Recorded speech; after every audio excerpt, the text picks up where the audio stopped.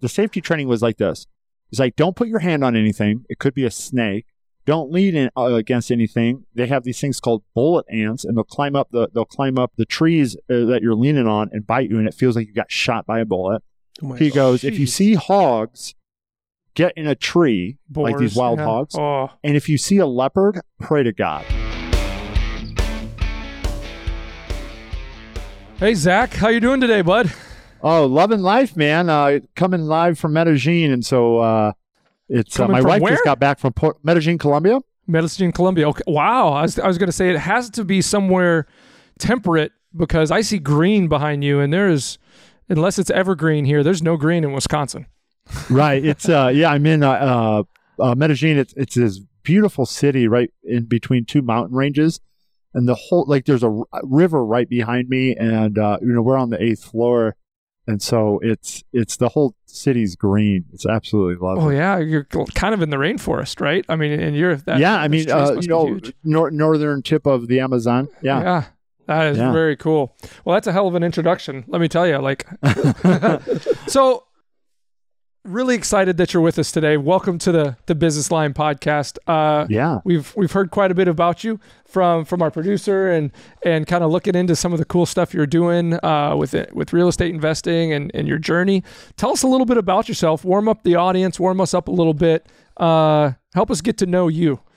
Yeah, and so I'm proud to be a farm kid from Indiana, Northwest Indiana. So you're a Midwesterner. Oh, totally. And I contribute a lot of my success to growing up in the Midwest. I was working as soon as I could walk. It was something I enjoyed. We had a farm, and then my dad died when I was 12, and I took over the farm, and that's all I want to do. I just want to become a farmer. And then, I didn't really value school at all, and I was always in trouble. They wanted to kick me out. It just didn't fit my personality. And then I graduated high school, and it was like, what am I going to do with my life? Right. Sort of the reality. I don't have enough money to be this big farmer. And I had 3 big visions. It was travel the world, make money, and help people. And so I picked up a book on investing from Peter Lynch. I don't know, big mutual fund guy. And, he's like, oh, you can buy businesses. You can make money. This concept of making money at just a profound rate. And so I became very interested in money and investing. Decided to go to school for that, for finance and business, graduated top of my class. And I came out of college in 2008. If anybody remembers 2008, that was a horrible that was a wonderful financial time. Right. To be anybody, let alone a finance guy with no experience. And so I was working on the farm on the weekends and trying to, just make enough money to get by. And I took a job with a guy for a year. Where I worked for free. I drove from Northwest Indiana to Chicago every day for a year, borrowing money from my mom. I wanted experience on my resume.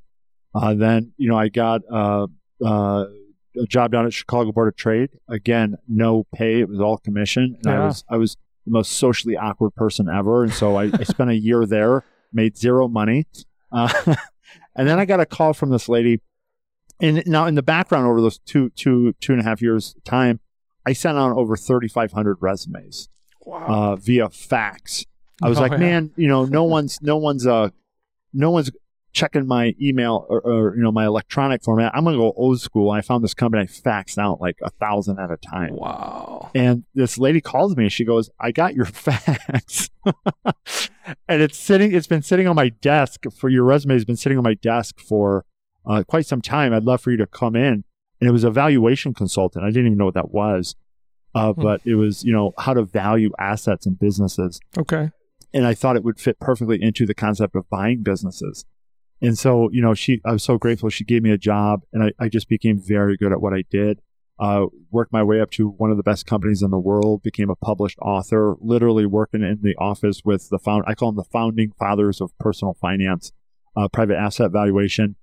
And, I had everything I thought I wanted, the 6-figure salary, the bonuses, the compensation, the all that. And I was absolutely miserable. Yeah.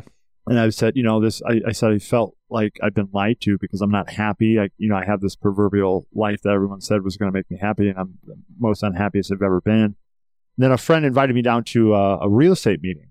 And he says, why don't you check out real estate? And so was it an REI meeting? Real estate? Yeah, real estate investing. Or RIE? I can't remember. Yeah, REI.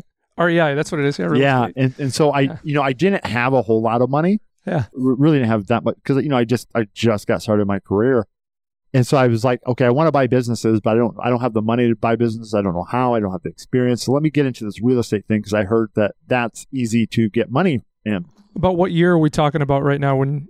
That's probably 2012-ish. Yeah, and you're in the Chicago area still? Yeah, okay. Still in the Chicago area. I'm just trying to kind of map this out. Yeah.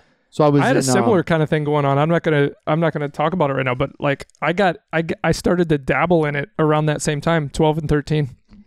Yeah, and so I was living in Schaumburg, up there, Roselle area, and and then I got connected to a real estate investing community, and I got pitched this $15,000 program, and I was like, oh, well, I know what you're talking about too. I bet you I know what you're talking about. I was like, I want it. I want it. I can't do it on my own. And so I literally begged my mom for some money. Yeah. I went and I sold for us Midwesterners. This is how bad I wanted this, guys. I think that you guys will connect with this. When my dad died, he gave me his guns and knives. He had a big collection. I sold them.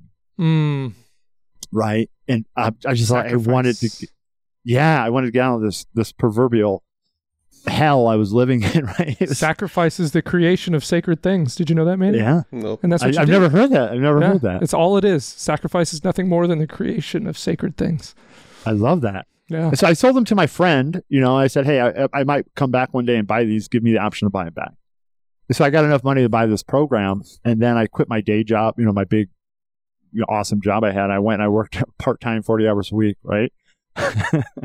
At a consulting place in Northwest Indiana, and then I would drive every Thursday and every other Saturday to this community, and I did that for 3 years. Wow!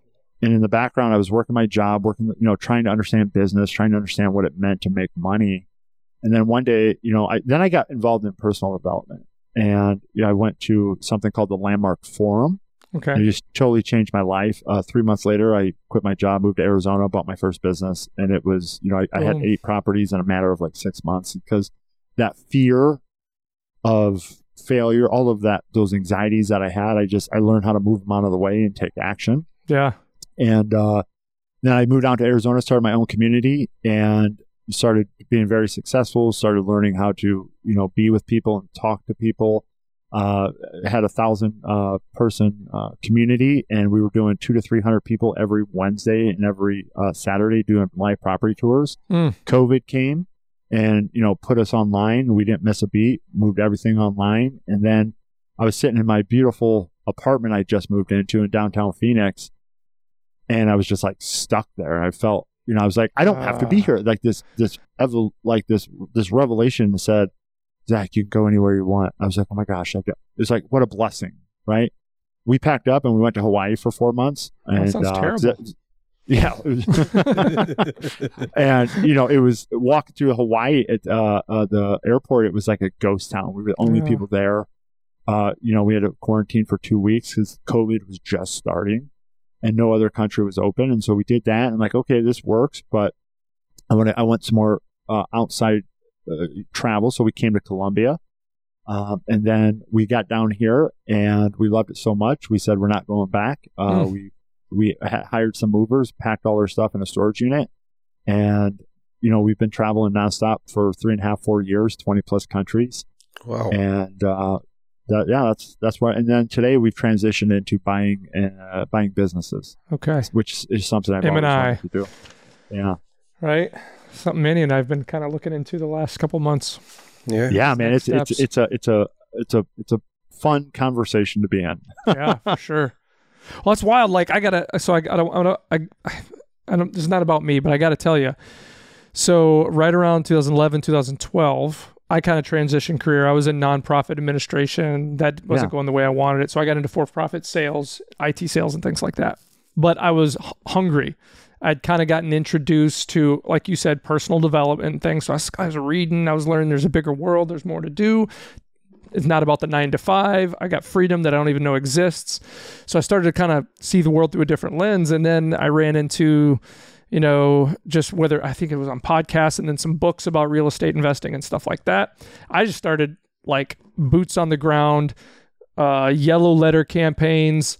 Like I was going to Office Max and buying stacks of yellow letter books, handwriting them in red, whatever it takes, right? Yeah, but I was buying lists of property owners with certain amounts of equity in the Milwaukee market, and I was was spending.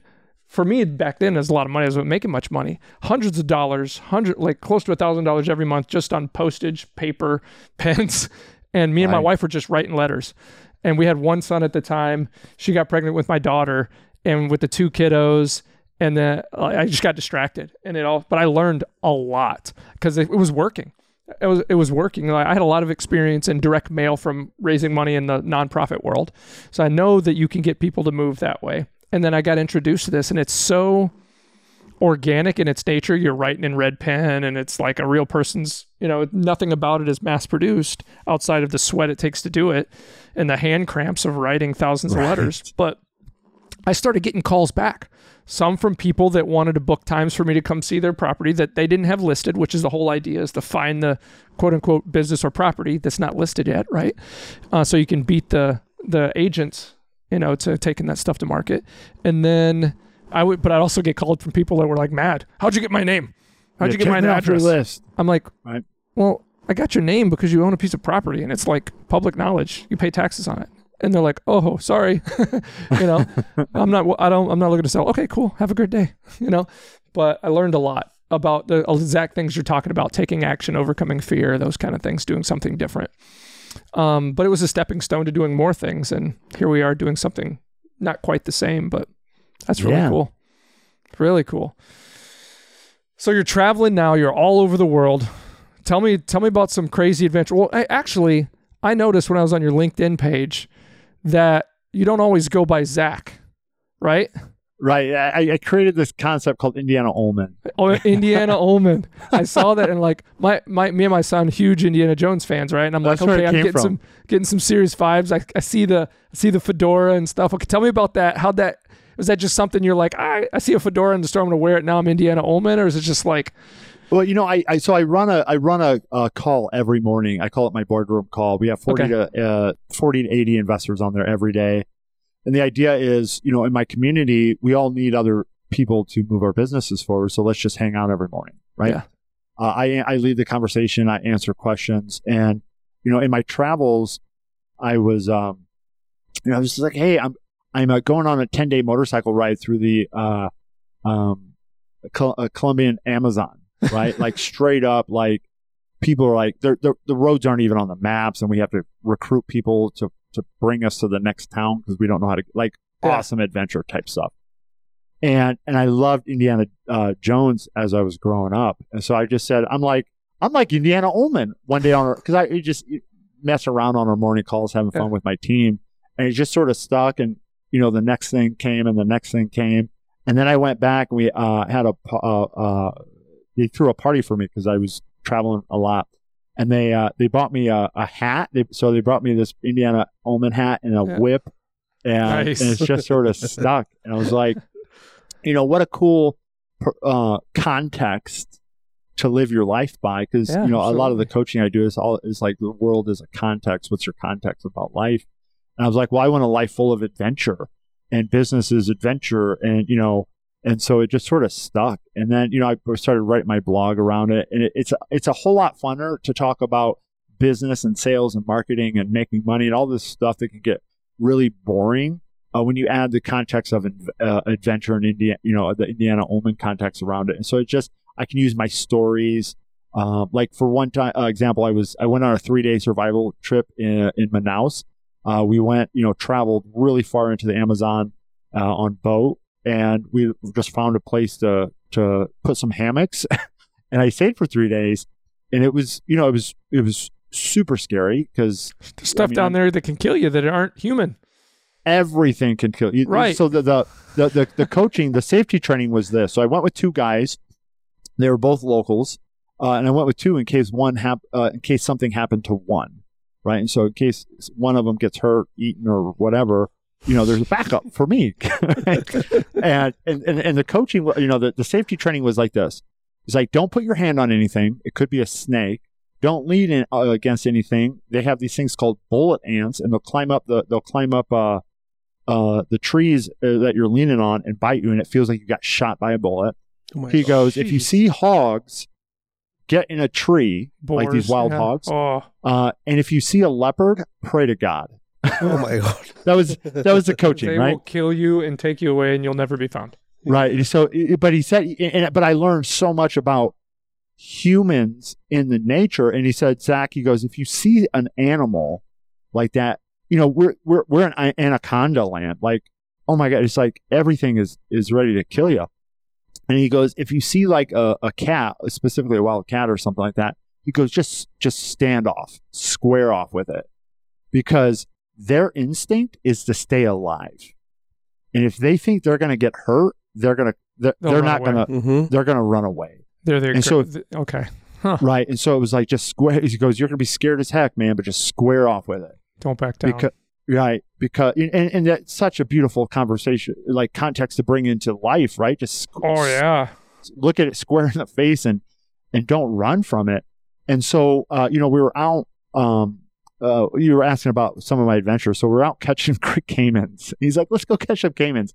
It's like midnight and we're spotlighting them and we see their eyes, and they're catching like these 2-3 foot caimans. They're just grabbing them because they've been doing it since they were a kid. Yeah. And I was like, oh, I want to do this. So they're like, all right, Zach, we got you one. And I'm sitting on my belly, and the full moon is just a surreal experience. And there's this caiman, like, he's like, my hand is like 6 inches from his head, and my hand would not do it. And I'm just like, oh my God, this is the scariest I've ever been. And I got my guide sitting right in my ear. He's like, do it. Do I was it, like, man. I can't. I'm paralyzed. Like, I'm paralyzed with fear. And I just went, I let this huge scream. I was like, ah! And I went down and I opened my eyes and I had a caiman in my hand. And he was like amazed. He goes, no one's ever done that, Zach. But then what I did is I went, I was speaking at this big thing in where I was training on something, training on community. And so I used that story. And I went and spoke in front of 1,500 people and told, like, I used the story about overcoming your fear and yada, yada, having a mentor, which was my guide, keeping me safe, education. And so I used that context of all that stuff to train people on business because, oh my God, I've been doing this for 20 years. And what I see is people are afraid. That is what stops them. And it manifests itself as whatever you want to call it. Yep. But if you can't push through that fear, oh my God, you're gonna get rocked every day. Yeah, we don't realize the fear itself isn't the reality. It's whatever it manifests into right in front of us, right? What we create.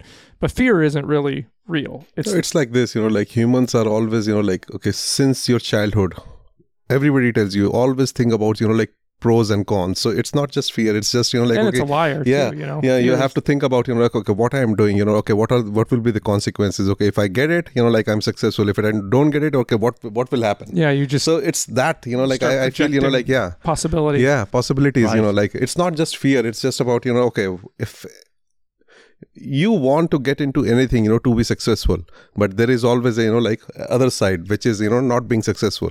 So that's, what the fear is about. What specific type of fears do you run into the most in your travels in as it relates to business? That I personally, that you run into, like, let's say if you're working with folks, yeah, you could, for you personally, sure, but too, as well as, because you've got your experiences overcoming those fears and creating success in your life. What do you run into most with people, and do you find that people are relatively successful at overcoming them, or more often than not, it's kind of like a 80-20 or 10-90 where most of the time people give up and turn around? So what I've learned is we're all very unique in our own way. But if we pull back far enough, we're all the same, right? For sure. Right. And so it's like and some of the fundamental fears is looking bad, right? Like just a fundamental fear of looking bad, having someone else say something negative, derogatory about you. I mean, that runs people. It runs. I mean, I still deal with it every day. Yeah. And you know, fear of failure, right? I mean, I had to go through the mental gymnastics of, you know, when I quit that big 6-figure job and then I moved out, I bought an RV. And this was the mental conversation I had with myself. What's the worst that could happen? All right, I lose it all. But if I stay in the game long enough, right, what do I need? I need a place to stay. And so I went and I bought an RV with cash. Nice. And I parked it in front of my friend's yard. And I paid their electricity bill. So it was like $300-400. And I was like, okay, all I got to do is come up with $300 or $400. I can do that. And I got a place to stay. No one, you know, if I mess it all up, I got a place to stay and I'll figure the rest out. And, you know, I had to go through that mental gymnastics of what's the worst that could happen. Mm-hmm. And, you know, sleep on my mom's couch, cool, whatever. I'm not above that. And so that was, you know, the fundamental fear, I think that most people is the fear of failure and the fear of looking bad in front of other people. Yeah. And obviously there's more out there, you know, the fear of losing money, but I don't think the fear of losing money really, I think it's a little bit deeper. It's you're going to be embarrassed that you lost the money. Yeah, and that you can't survive without it. Right. Like I think that's absolutely true, Zach. If I was to paint a picture from my life, you know, I didn't, for better or for worse, and sometimes it's an advantage, sometimes it's not. But my life growing up, I know what it's like to have nothing, and you can survive. And you can be happy, and you can find some joy, and you can make sandwiches out of a piece of bread and salt and pepper, or a piece of bread. And we grew up on the same stuff, man. Right? Like you can find a way. But believe me, I was embarrassed when I had to bring a peanut butter sandwich to school and everybody else was eating school lunch. And I was embarrassed when, you know, I couldn't afford new shoes for the beginning of school. I went through all that. And as I got older, I had friends that took care of me and some teachers that made sure that I had glasses and all that stuff. But what I figured out, not knowing it at the time, was that you can be okay. Right. And I've got other people in my life that they've been blessed with a life that they haven't had to deal with that. But one of their biggest things they struggle with is anxiety based on what if we lose it all? Right. You know, what if we lose it all? And my perspective is, doesn't matter. Start over. We go again. Because you can survive. Right. But it's paralyzing for sure. Right. And I think that, you know, when you do have something, you know, and I came from, you know, we worked hard for everything we had, man. I remember I ate literally peanut butter and jellies for a year. As I was taking on that, you know, I was borrowing gas money from my mom to drive to that job that I got no pay, but I got experience. And I was truly blessed because I had friends that had jobs and that, man, they paid for, you know, hey, let's go out and have some dinner. And they just took care of me. So, you know, I'm really blessed to have those type of people around me. But yeah, man, it's like, I hang around a lot of older people just because their wisdom, and I just really enjoy learning from them. And one of my friends / mentors, super successful real estate investor, business owner, he goes, Zach, the reason I'm so successful is because I can sleep on the ground. Yep. He's a rock climber, so he travels all around the world and he climbs these huge mountains. And he brings a backpack and a little tent and a little air mattress. He goes, I could sleep there. I don't need anything. And so he goes, he contributed that to his success. And I see it for me too, is like, I mean, I literally, I don't need much, man. I just give me a little something to eat and some opportunity and I'll figure the rest out. Yeah, for sure. For sure. Two different worlds, you know, like it's totally two different worlds. But yeah. You know, culturally, you know, like the way people think over here and the way we think over there, you know, it's totally different. You know, okay. Here you talk about, you know, we can survive. There, you know, okay, no, survival is not an option. We have to do better. We have to move forward. You know, like, okay, that's what we are told, you know, like from the beginning, you know, you're the man, you have to take care of, you know, like all those things, you know, all the responsibilities, you will be given responsibilities and you have to take care of that. Here, you know, okay, surviving is not bad. So it's totally two different worlds, you know, like, and I have heard about this like many times in the different podcasts that we do. Yeah, I think there's similar pressures here too. Things have changed a little bit, but I think there's people that are driven, and a lot of people give up because they feel like they've achieved it all, and they lose it, and then there's no going back. I have relatives in my life who've gotten into their upper 40s, and they think because they had a relationship fail and they're almost 50 that there's no way they can start over and someone's going to care about you know what I mean? I'm like, right. I just want to slap them. You know, like, no, dude, you know, like wake them up. Biggest success story I've heard about, you know, like at really old ages, you know, like of KFC, you know, Colonel Sanders, are you kidding me? Colonel Sanders. So, but that kind of story is not there in that part of the world. It doesn't happen in India. Yeah, I mean, I've never heard of, you know, like anyone, you know, like going over that age, you know, like and that old. So it's a totally different world. Yeah. So Jack, coming back to your business, so you are living this life of, you know, a digital nomad. You know, you have traveled all around, you know, all over the globe. So, but your business is in US or like is it global? So specifically in the United States. So I know that I'm a real estate investor still. We own a whole wholesaling company. And then I have, so what I did is, you know, over the years, I became, my skill set is finance, financial modeling, M&As, stuff like that. Really great at that. And I had to develop myself more in marketing, sales, and, you know, being the people side of it. And so just courses and coaching. And so what I've done is I've built an internal team of everything. So I have internal salespeople, I have internal marketing people, I have internal AI operations, I have internal everything to build a team or to build a business. And then what I do is I have a financial services firm where I get in, we do their bookkeeping and their taxes. Okay. And I have a very specific framework. I'm really big on framework. So I have a very specific framework on how we start, scale, and sell businesses. And we say, hey, you got to get your finances in order first. Almost no one has their finances in order because that's the feedback loop that we need to know if we're effective or not. Right. And then, so once we get their finances in order, then we go operations, right? Because we want to be able to deliver a 5-star service and not just have people fall through the cracks. And then we get the sales process fine-tuned. And then we crank up marketing, right? To push through the funnel. And so what I do is my first step in the door is let me get your finances in order. And if I like your business, let's give me a piece of equity and I'll bring the rest. I'll bring the operations, the sales, and the marketing. And so it allows me to get paid to do due diligence. Because if I just got to look at somebody's books, I've learned enough about finance, about people, about offers, about, you know, what makes a good business that I can see it. And so we have 3 portfolio businesses that we do that. And so we're building the business around an offer, around a person, around somebody's incredible knowledge base of, you know, 20 to 50 years worth of knowledge, but they suck at running a business, right? They're a great operator or a great tactical person, but they don't know how to do any of the other stuff. And and so we bring that value in and we get a piece of equity on it. That's the grand vision. Okay. So, you know, like, okay, this business model, I mean, and again, you know, coming back to, since you are living this life of, you know, like right now, Colombia is not in US, right? Oh. Yeah. So you're living in another country. So this business model of yours, is it like, I mean, do you think it's only you can make it successful in US or you can, you know, do it like globally?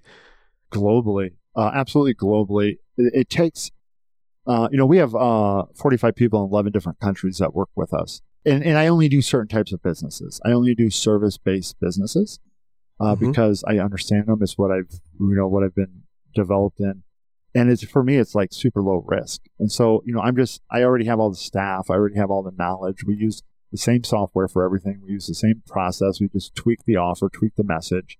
And so there's not a whole lot more risk. It's super marginal every time I take on a new business because the overhead is already taken care of. And so with that being said, I've spent the last 20 years building my reputation of trust, right? And so without trust, you know, a guy from Colombia gets on a Zoom call with you and pitches you on a $20,000 a month.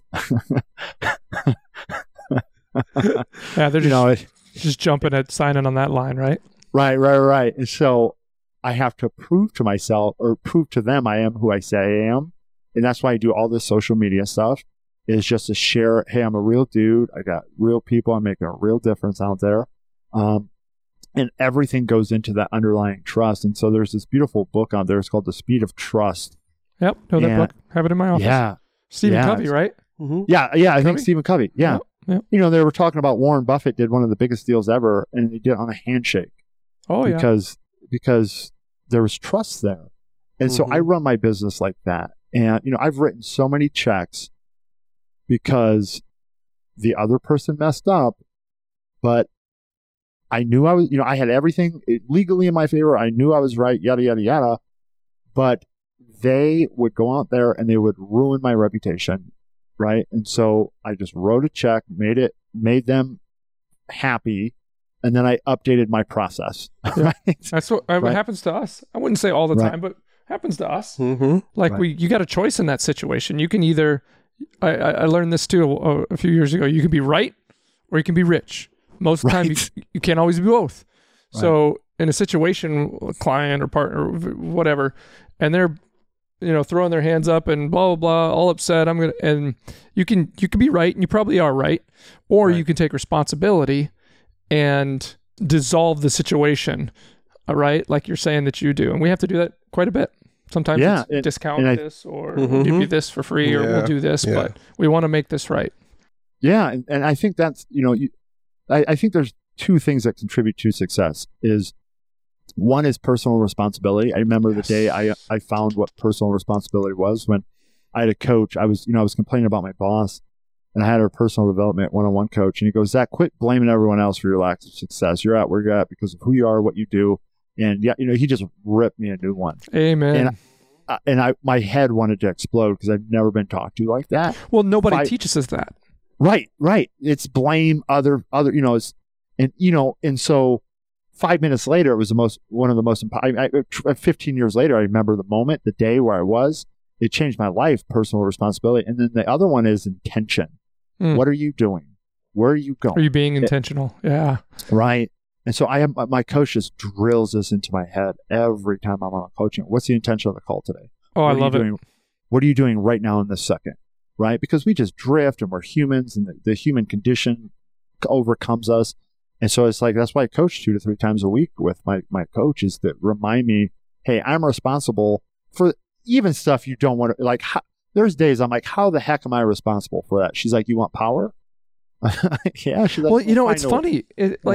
Try teaching. Like I have a 12-year-old son, and so smart, way smarter than I ever was at that age. And it's not because I'm a great dad. It's just because probably his mom's DNA or something. But he's incredibly intelligent.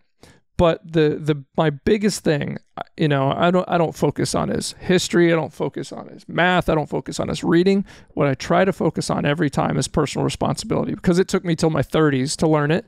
And I'm like, dude, if you can figure this out at this age, you'll be decades beyond anybody that you ever compete with as you grow. Because the biggest thing he struggled with, it's not my fault. My sister, it's his fault. It's their fault. If they wouldn't have done this, then I would have gotten in trouble. And like, no, that may be true.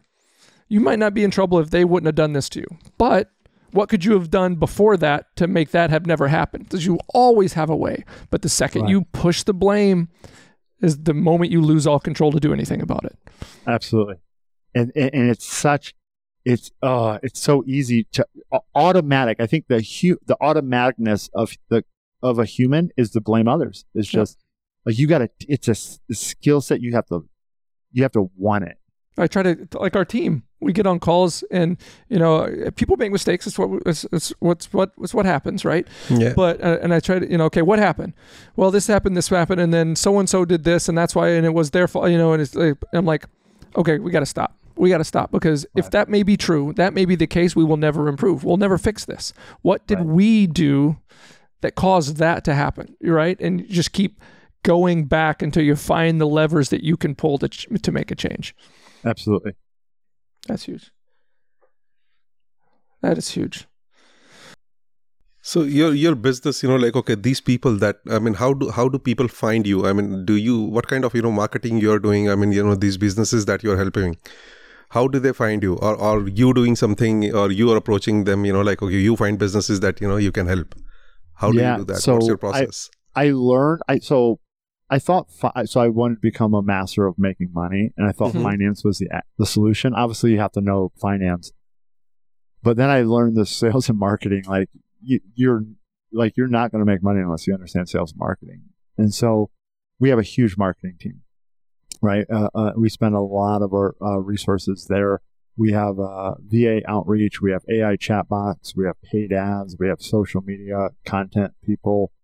And so it's just like, and I'm a big fan. You guys know who Alex Ramosi is? I don't know if I've heard of him. He's huge. He's like the gym launch, right? So he's this big, muscular guy. Wears a wife beater all the time. He has this huge beard. And so he took, like, in his early 20s, late 20s, he took a company to $200 million. And he's just a genius when it comes to marketing. And he has this beautiful concept of, hey, I'm going to give everything away, and then you're going to have to hire me to put the puzzle together, right? And so I've taken that context on. Is, I used to sell very high-end coaching. That's what I start, because I didn't have a product of my own. We'd do real estate, and then we'd sell somebody else's coaching or education. I was a coach for that education. And so I learned a lot about sales there. And I didn't have to create my own product. And what I learned was, I could sell somebody this $20,000 education / coaching program, and they still need help. They still need to put the puzzle together. We can teach all day on puzzle pieces, but having the wisdom and the foresight and all of that to put the puzzle together, I mean, you can't do it without experience. And so I said, I'm just going to give everyone the puzzle piece, let them understand what it is that is possible, and then just give it all away. And then they're going to need me to help to put the puzzle piece together. And so that's and then what it does is it builds trust in the background. Again, that's a huge thing in this world. Is it builds trust. It shows, authority. Competence. And so competence is, and it's like, it's not salesy. What I see it as, I'm creating my own demand, right? I'm creating the demand, and then, it has been working great. And so a lot of these people are, they sell these entry-level programs, and they're all knowledge-based. And, the challenge is now you have this knowledge, you don't know what to do with it, or you don't have the complete context or the complete opportunity. And so you do something wrong, or at the wrong, maybe you do something right, but at the wrong time. And so there's just so much that goes into generating money, like running a business at a profit, that people aren't going to be able to do it without either A, struggling through it themselves, or B, getting the coaching consulting. And so I say, hey, hire me as a coaching consultant. Yeah. I remember learning that concept in a different way. I'm trying to get Manny to read this book, but long ago, my forte, and this comes up every other episode, but this all started when I bought on iTunes the audiobook for Think and Grow Rich. And I listened to it over and over and over and over and over and over and over again. Mm-hmm. And that changed my perspective. Right? I carry it with me. I've got a copy right here. And then I've got one in his house. Anyway, but the concept in there is be willing to do everything for nothing in return. And there's many stories that Napoleon Hill shares in the book about, people throughout time that did that, or when he did it, or when this guy that worked with Thomas Edison, he went there. His goal was, I'm going to work as a partner for Thomas Edison. I remember that. And the way he did it, right? He just went there and he said, I'm going to work for you. And he started for free. And he did such great work that he eventually got hired, worked his way up, and eventually became his partner. Yeah. And it's like, be willing to go all in. You know what I mean? With no chance of anything in return, because what that does is it brings it back. And you're exactly right. Create the content, put it out there, give it to them for free, but it's got to be good. It's got to add value. And they're going to need you they're going to need you or your service or your expertise to put that puzzle together to make it really produce the results they want. Absolutely. So, what else you got, Manny? These are good questions, by the way. Yeah, man. This is fun. Thank Matt, our producer. He put some good stuff together for us. He didn't know about the Indiana thing. I will take credit for that. I will take credit for stumbling upon that. I thought it was really cool. Anyway, Zach, I really do. I wish we had a couple more hours, but I like to get some fun stuff in to get to know you a little bit better. Oh, actually, before we do the fun stuff, I did want Matt said this would be something cool because he had learned about. So he had mentioned something going on with LLCs and reporting to the Fed or something like that. Is something going on? Oh, so there's it's called the exact name of it is identity. Oh my God, I can't think of the name, but I know exactly what he's talking about. So starting January 1st. Is all entities have to do a certain filing. And the name will come to me. And what it's designed to do is prevent money laundering and all these criminals from, starting an LLC and not having, because there's so many ways to hide your identity. The Wyoming corporations, all of this different type stuff. And so what they're saying is if you own a corporation, you have to report it through this process, and if you don't do it, it's a huge fine on a daily basis. Wow. Okay. Oh, wow. And so definitely talk to your tax professionals. Again, the exact, I think it's called the Corporate Transparency Act. And so it's just designed to help all these people from hiding behind a shell company, from money laundering, from doing all these illegal activities. And so it's they're taking. Manny, you're screwed, buddy. Serious. Sorry, you're screwed, dude. I'm not worried. But yeah, I mean, you have all of next 2024 to do it. But I mean, the fines can be even the stuff that you don't have. Let's say you started LLC 3 years ago and it's just sort of sitting there. It applies to that. You still got to report it. Yeah. Wow. Yeah. Get with your team and they can. It's a simple process. There you go. That's going to make a really good YouTube short right there. That little process. That little advice there. I love it. Good job. All right, now let's do some fun stuff. What are the holidays like in Colombia? Oh my! So December is Christmas crazy? Because I know it's like Catholicism is big in Colombia. Oh, it's South huge America, down. Right? It's not Christmas. It's a month. It's a whole month. And so my wife is from Puerto Rico, and Christmas there is like from November to January, like through the end of so it's like 2-3 months. I like this place already. And so I'm down here in Colombia. My wife was in Puerto Rico, so I was just at the house by myself on the last day of November at midnight. And all I hear is all these explosions. And I was like, what is going on? And so, I run up to my rooftop and the whole valley here is just lit up with fireworks. Really? And so my friend who, she's actually runs our operations team. She lives right down the road from me. It's so fun. She goes, Zach, it's Christmas is starting. And it's just like 15 or 20 minutes. The whole valley here is just lit up with fireworks. And, it's a really fun experience. And people are always singing and always just celebrating. And, what I love about South America is how slow they take it, right? It's like every other week is a holiday. Hey, we're taking Monday or Friday off. And, it sucks when you want to try to go out for get something, but because all the stores are closed. But at the same time, it's like, just relax a little bit, Zach. It'll be there tomorrow. And so, we're getting ready. My wife just got back from Puerto Rico last night. Her family's going to be here tomorrow, and so we're going to be celebrating the whole weekend. We got some Christmas parties we're going to go to, and then on New Year's we have we're going. My wife is just great at meeting people, and so she met this guy. He's going to take us up to a barrio, which is the authentic hillside communities, and we're going to go to like authentic.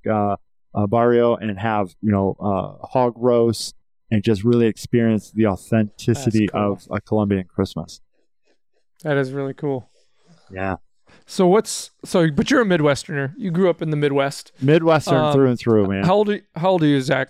38. 38. So you're a couple years younger than me. A little bit even more younger than old man River over here. Yeah, a decade. But if you're 38. You born in the 80s, so 85, right? 85. I'm so good at maths. Yeah, so mental. Good at maths. It's because I hang out with Indian guys. They're really good at maths. And we do the needful when we get to doing math. So what's your favorite Christmas movie? Oh, if you can't do your favorite, give me your top 3. The one you shoot your eye out. Christmas Story. Christmas Story. I wanted a BB gun so bad when I was a kid. Oh yeah. Right. I keep thinking of that. It reminds me of a kid. Like it was. I wanted the BB gun, and then we're always challenging, licking the flagpole type. Yeah, doing just stupid stuff as a farm kid. It's I loved it. Yeah, that movie takes place in Indiana. Right. I think like Midwestern Indiana or something. Yeah. He's talking about he's a Bears fan and stuff, and I'm wondering if it's like South Bend or something like that. It might be. I don't know. Because it seems like they're really close to Chicago, but I love Christmas Story. What's another one you like? Oh golly, I don't really watch too. Oh my, no, here it is. The RV Lampoons. Okay. See, Lampoons. National Lampoons Christmas Vacation. Like if we were keeping a survey over it, like the last couple months doing these and just asking people, that's like the third person that picked that. We just watched Home Alone. So I was every year I go to Thanksgiving back.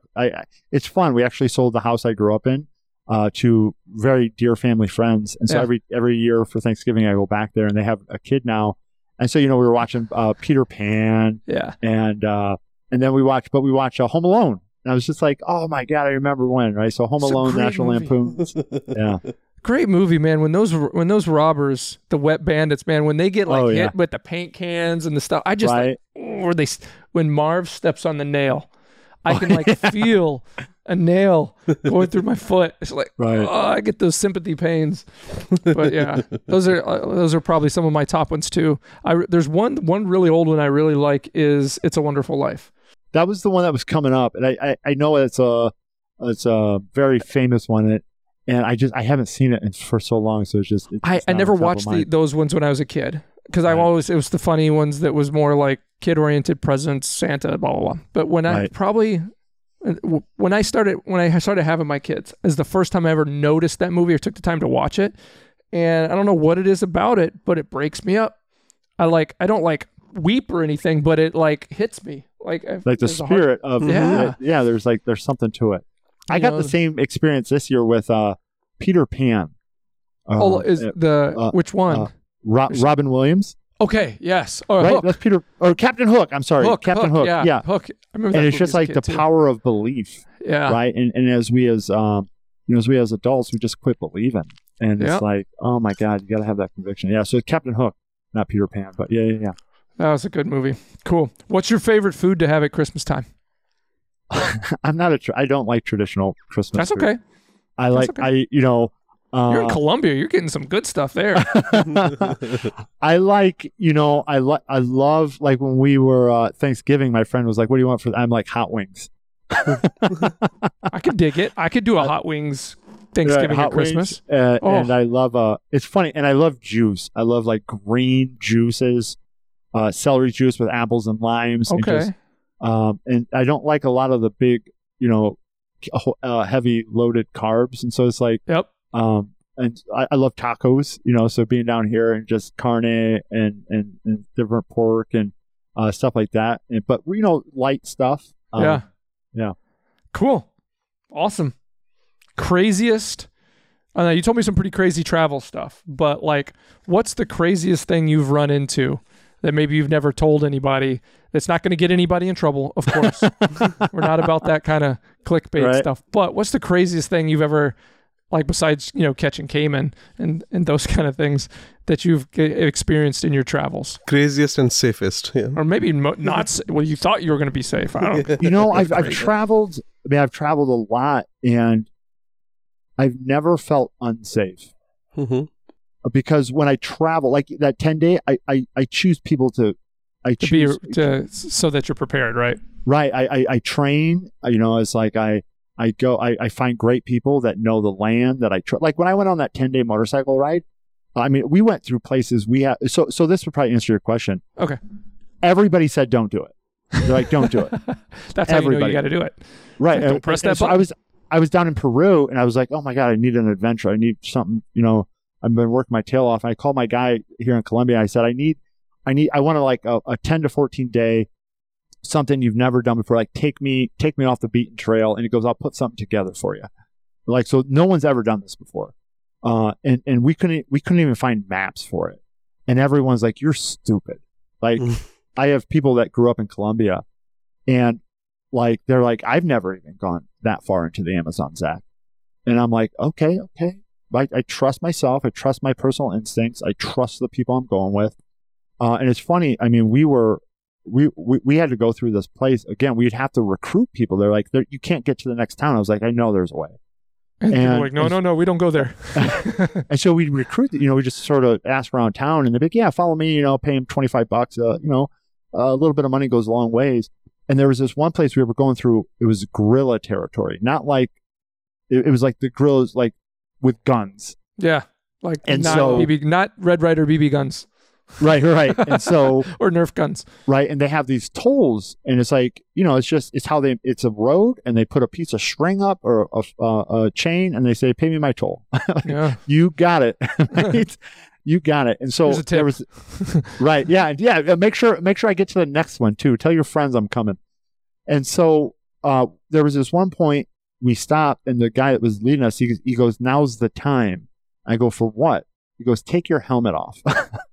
And put it on your arm, because they need to see who you are as you're riding. And so I'm like, who's they? And it's like the guerrillas. They're everywhere. They're everywhere. And so we had to ride probably for 20, 30 miles with our helmets off. And so they could see that we're not somebody else. Something. And so, wow. And I was with the guy that was leading the adventure. He was a Coast Guard. And I mean, he had some wild adventures. Like he used to, I don't know what I can't say. So he did some wild stuff. Well, and we can always edit things out. So yeah, I want to hear. Now I'm peak the. What? That's not he used to shoot. He used to be a sniper for the Coast Guard. Okay, and he one would of our shoot employees, down, his son-in-law. Yeah. That's what he does. Okay, off the offshores in the U.S. Well, he would sit on a helicopter, yep, and shoot out drug runners' boats. The motors, blow the motors up. Yep, the motors. Yep, right. And the other guy I was with, he was in the State Department, and oh my God, he's like, yeah, I've been waterboarded like 4 times, and this and that, and just like the trainings that these guys have been through. And they were, so I'm like, I'm safe. Like these guys know, they know first aid. They know, anything. It was funny. They said this is the because there's always a training. They were joking. They said this is the training. This is a tourniquet. Keep it on you at all times. This is how you use it. Everything else we'll take care of. Like if something bites off your arm and you manage to fight it off. Right, or whatever. Cut off the bleeding. Right, and wear it on you at all times. Yeah. And I was like, oh, okay. And so, we went through that area of the Colombian Amazon, and it was, I felt safe. Maybe naively, I don't know. You had to have something in the back of your mind, like at any moment, like I better be ready. I think, I think I don't. It's weird. I don't speak Spanish, right? Okay. I'm learning and so. I don't know what these guys are saying. Yeah. Maybe I'm like, cool, man, I'm following you. Here's some okay. But there's always in the back of my mind, I'm like, I went on this journey for this reason. Right. And so I know there's a little bit of risk there, maybe a whole lot of risk, depending on how you look at it and how you analyze risk. But at the same time, it's like, that's what I went for. Right. And so it's that fine line of balancing risk and fun and adventure. And again, I would have never have done that by myself. Yeah. And there's plenty of people out there. I watch their YouTube channels. They go do stuff like that by themselves. And I look at it like this. I have my coach and I always talk about being personally responsible for my businesses. Like if something happens to you, Zach, you got a lot of people that depend on you. And so it's like, I want to make sure I make it back to my wife. That's a really good point. Right. And it's like, wise. Okay, so it's like, I want to have that need for adventure, but I also have a world of these outside of myself that's dependent on me, and I want to see my wife again. And that shows maturity, Zach. Honestly, it does. I mean, none of us are spring chickens, but you're not. I personally don't believe you can really be a man or a mature person unless you realize or have created a life where there are things that are more important to you than yourself. Right. Okay, so Zach, my question, about after hearing all these, crazy stories about your travels, like the risk taking that you do, when you tell your wife, like I'm going on an adventure like this, how does she handle that? Would your my wife would. I got to be careful. If you tell her that you, hon, I do when you see this in a couple days, and I'm not trying to. I really want to edify you here, but they would be like, oh no, you're not. Mm-mm. Yeah, it's hard enough to take a business trip to Utah a couple weeks ago. My wife supports it. Yeah. And because she knows, I just bought a brand new motorcycle down here in Columbia. And, I've been working real hard. And I was like, I need an adventure, right? And I said, I'm going to buy a motorcycle so I can just go out whenever I want. She goes, go for it, honey. I support you. And, now she goes and does her own thing. She doesn't want to go sleep on the floor in the forest and type stuff. But she, she really, because without it, it recharges you. It gives you purpose. Gives you meaning. It gives me purpose. Totally that way you can go out and attack the other things and keep away the demons. Right. Yeah. Right. And we're always make sure. I have GPSs. She can track me. I have satellite phones. I have. And so we take precautions to minimize risk. I hire the best guys I can find. Yeah. Sounds like it. So and so we minimize risk, and I still get that taste of adventure. And so that applies to business also. You are doing business on calculated risks, that's what, people call it, sure. You are doing something, but you are making sure that, trying to make sure that, all the risks that you can think of are calculated. You cannot fall beyond this. A lot of times when we, we'll talk to our friends or family about risks that we're getting ready to take in life or with the business, and it'll be like, well, are you sure you want to do that? What if this happens? What if that happens? And my response is usually, well, what if I don't? Mm-hmm. Right. What if I don't? Informed decisions or informed risks, right? Yeah. Okay. Yeah.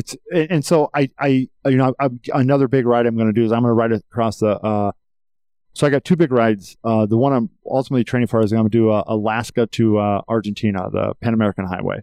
That's why. So this is on motorbike. Yeah, on a motorbike, and I was. What kind of bike do you have? 2022 BMW R1250 GSA. Okay. And so it's a big, awesome adventure bike. Yeah. And so I was walking home from the gym the other day. And I was like, I need something, right, to give me purpose. And I said, I've always wanted to do the Pan American Highway. It's, southern point or northern point of Alaska, the southern point of Argentina. Yeah, that's crazy. And I said, okay, I'm going to do it. And I just started, I created that intention, right? What's your intention? And I started looking at motorcycles. I'm like, all right, I'm going to buy the motorcycle.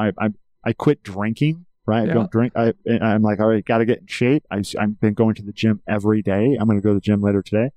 Because now I have an intention for not just business. And then the thing is, okay, I got to get my businesses in shape where I can be gone for 2 months. Be away. Yeah. Right. For 2 months off the grid. And so, okay, that gives me some intention. That gives me some purpose. And, to start hiring new people and just, doing that. And then I want to ride across the Sahara Desert as well. Dude, can we put some tags on you and be checking in with you every week on the podcast? Dude. Hey, yeah, man. Where's Zach? There he is. So here's what I'm doing. Everything I have, I'm always about creating projects. We help people all over the world as we travel. And this project is called For You and the Kids. And the inspiration was, it started off, I just wanted an adventure. I'm like, well, I need a bigger purpose than that. Yep. And so the project name is You and the Kids. And it's like, well, I want to show kids you can do whatever you want in this world, but you got to work hard. Yeah. And so this is going to take me 12 to 18 months to train for, right? I'm going to probably do it in the next 12 to 18 months. I'm riding every weekend, getting some saddle time, long distances. I'm going to ride from here to Buenos Aires as just experience that long distance, crossing borders. I'm going to have to learn Spanish. But it's taken me 20 years to get to this point to even be able to, right? And so I want to inspire kids that they can have whatever they want if they work hard. And then I want to inspire adults to keep dreaming, because so many of us have given up our dreams. And so that's so I'm going to document the whole thing. I'm getting my drone so I can, document myself and just share the stories of lessons learned on the road and how they pertain to life. So yeah, man, let's keep in touch. I'd love to be a part of that. Yeah. I think that would be amazing. Heck yeah, man. Oh, that's awesome. Well, cool. Hey, where are we at? We are right over an hour. We made it. We did it. I'm 2 minutes late, but This has been amazing. I feel like, I don't know about you, Manny, probably because we're similar this way. I feel like I made a new friend. I have new dreams now. I've met somebody today that I got a lot I can learn from. And same here, guys. This has been that's the journey. Pleasure. That's what I'm searching for. Experience and people that we can learn from and introducing you to our meagerly growing audience. But I think you're going to have a good part in helping us meet some new people too. So this has been amazing. Thank you so much, Zach, for joining the podcast today. Thank you, Brian and Manny, for having me. It was an absolute pleasure.